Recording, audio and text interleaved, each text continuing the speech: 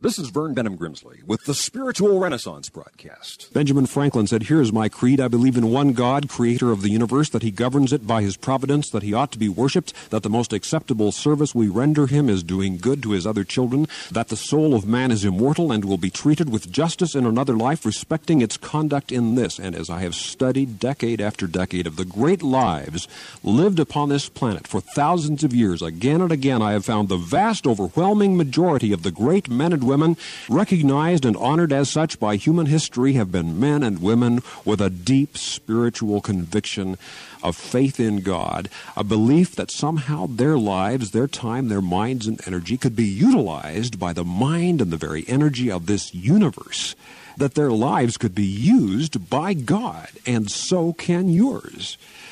The deepest hope of the hurting human heart is for love. This commentary was sponsored by Spiritual Renaissance Broadcast Ministries.